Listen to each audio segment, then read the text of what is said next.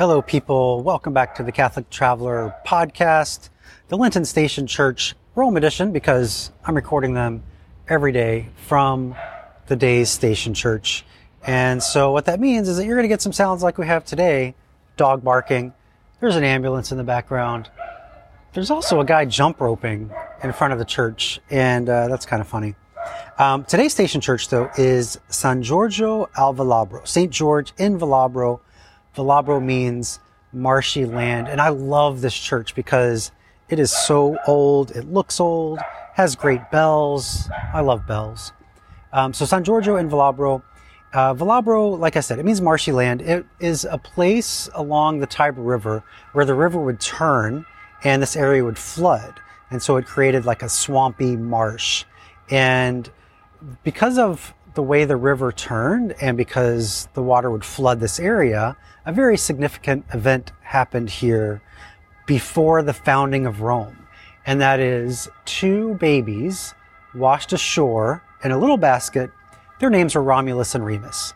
And it was a she-wolf who found them, suckled them, and raised them. They became, the two twin brothers that fought each other from the hills, Romulus on one hill, Remus on the other. Romulus kills his brother and names the city Rome. But that happened right here. This is where they washed ashore. So because this was a swampy, marshy area, it also was a sewer. So Rome was really founded on a whole sewage system. But this area was a big sewer, and so there was a saint. A long time ago, this church was dedicated to the saint, Saint Sebastian. So Saint Sebastian, he is known as the twice martyred saint because they thought they killed him, but he was still alive. So they found out much later that he had survived, and they killed him again, or finally.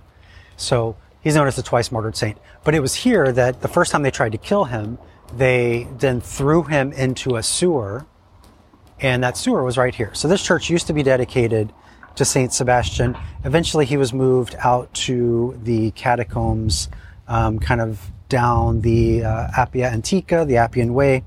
And now there is a church there and catacombs dedicated to Saint Sebastian, which is where he's buried. This church is now dedicated to St. George. So St. George had a big following in the East.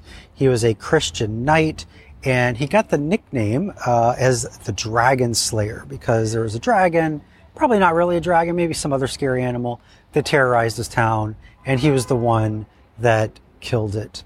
But this church has his skull. So he's not buried here, but they have his skull. The church itself is very sparse. The outside is great. It's brick, it's old brick.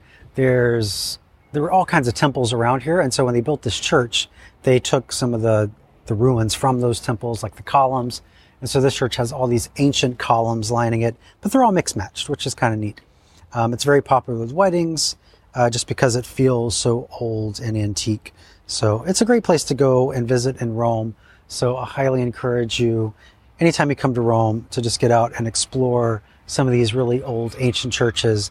And a little fun fact about this church is that they do have liturgies in English. So if you're looking for an English Mass in Rome, this is a place you could do that. And now they're vacuuming the church. Again, like I said, who knows if being on location will translate well to radio/podcast, because you're going to get stuff like a guy jump roping, a dog barking, and just randomly a guy vacuuming the church while I'm in here recording. So anyway, that's all for today. I will talk to you tomorrow. Thanks for listening.